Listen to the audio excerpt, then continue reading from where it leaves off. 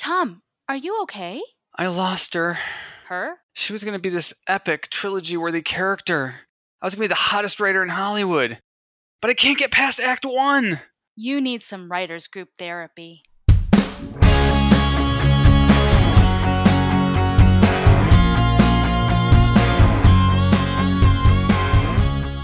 Hello and welcome to Writers Group Therapy. I'm Tom. And I'm Roshni. We're writers helping writers. Are you ready for your session? The doctors are in. Well, we were just talking about your Netflix queue and how it's like crazy long. Yes, I've lost track, hundreds of things in my queue. But it's weird. I realized recently as I'm scrolling through and it always says like, oh, because you watched this, or because you like this movie, I'm going to show you these other movies you might like. And I suddenly realized my queue is just completely filled with sci-fi and anime and animation and action and horror. And I'm like, is this all I ever watch? And right now, one of the projects I'm working on, I'm trying to write a comedy, and it's really hard. I've always been leery of trying to write comedy. It's not easy, and you know that, right? It's a certain Yeah, specific skill set. thing. Yeah. Yeah, and then I realized as I'm going through my Netflix queue, I'm like, where are all the comedies? Where are all the comedies? And I think Netflix has kind of pushed me into one direction where it just keeps feeding me more of what it thinks I like, which I do like all those sci-fi action horror stuff. But at the same time, I feel like it's kind of limiting me. I'm like, wait, where are all these other, genres that are out there? Why can't I see those too? And you can go in and kind of click around and find the genres thing. Um, but then I actually stumbled across this secret list that is on the internet of categories in Netflix, of all the categories that are available. So if you go to a web page and it lists out every category, I mean, it goes to like Belgian movies or buddy cop movies, or romantic teen movies. It has a complete breakdown of all these hundreds of categories that they have.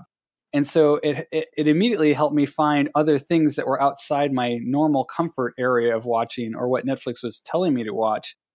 And I'm suddenly feel like I've got another whole bunch of movies I can add to my queue that I can't watch because I don't know enough time. It's funny listening to you talk about it. I was just thinking about like the whole when you look on Facebook and you see all the ads that are queued into what you were just looking at online, or Oh yeah. the feeds, and even how people have noticed over the last couple of years, you tend to gravitate towards the same thing. So like everyone's going to like the feeds that bolster their political and religious and whatever views, and I was thinking, wow, we're just getting so homogenous because that's how the what do they call that on the back end? The Algorithms. algorithms. Yeah, that's how the algorithms work. So we're just getting really homogenous.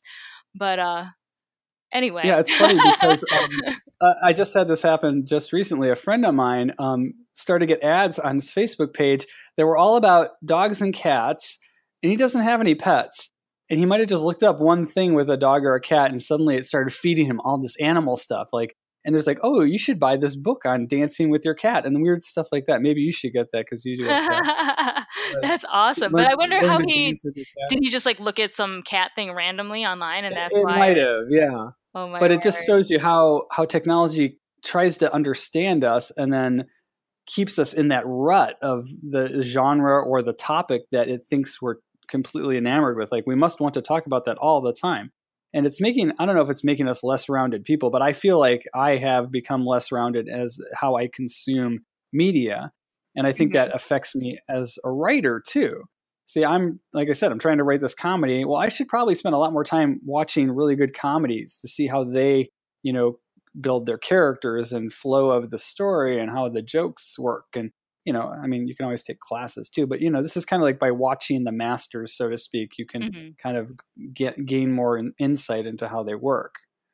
Yeah, I mean, I think with a lot of, I mean, it's a good and a bad thing. I mean, what do you think? Because on the one hand, like I do love comedy, and I've grown up watching a lot of comedy and a lot of musicals, and so I know instinctively what makes a scene funny, or the timing of something, or what works in a musical and what doesn't, as far as pushing the story along, or, because I have a background in singing and performance, I can tell when someone doesn't have breath support. I mean, something as random and technical as that.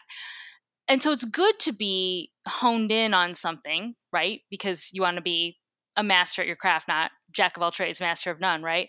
But at the same Yeah. time, you're also right. It is good to diversify your ideas at the very least, even if you aren't going to diversify your genre, just so you can have more stuff to write about. Yeah, no, I think that makes total sense.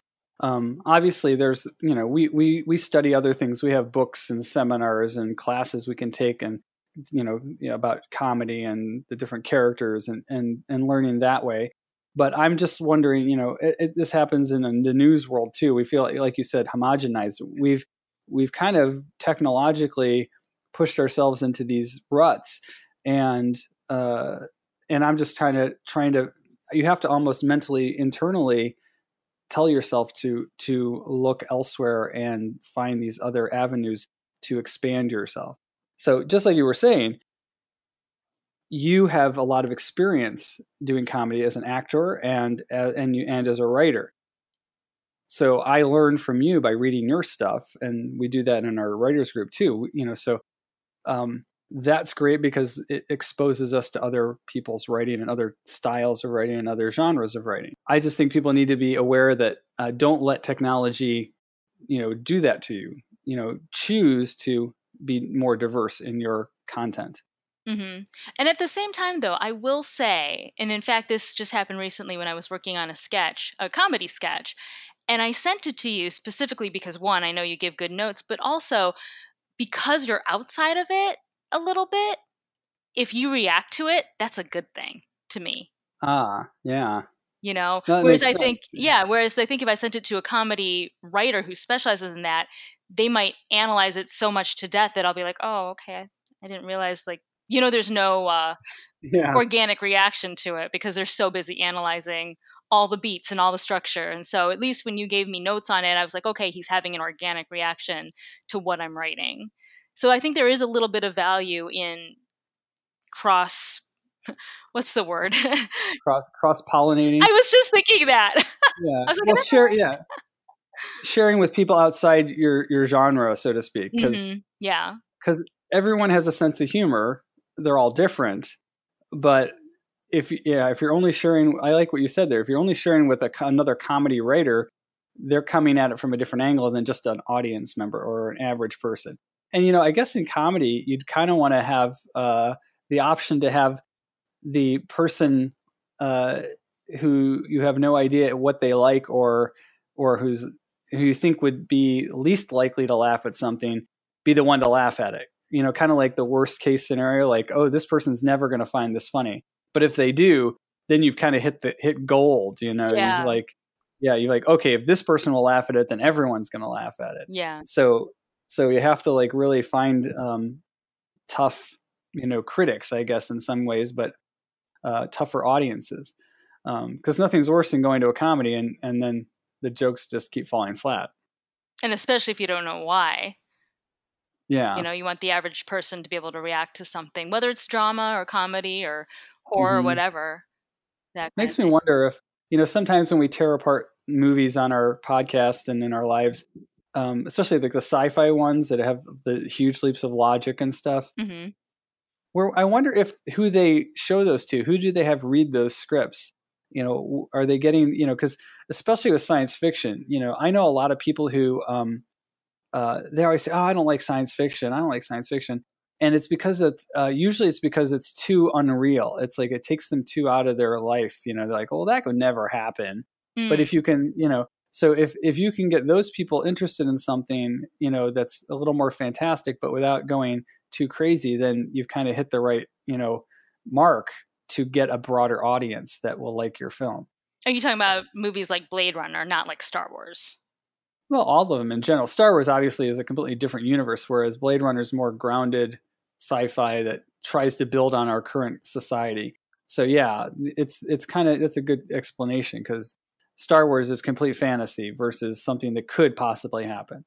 Well, because I would argue that something like Blade Runner is a very niche thing. where like you are a Well, it's hardcore sci-fi yeah. fan if you like it, versus, something like Star Wars, which is really at its core meant for mass appeal. Yeah. Well, yeah, Blade Runner is actually sci-fi and film noir, which those are two niches. You're Very, yeah, getting more nichey the further down you go. yeah, So the idea is if you can appeal to people outside your genre, you're going to have a bigger audience for your project, I guess. And then you also have a better idea of if your story is going to work on a larger scale than just your niche. yeah.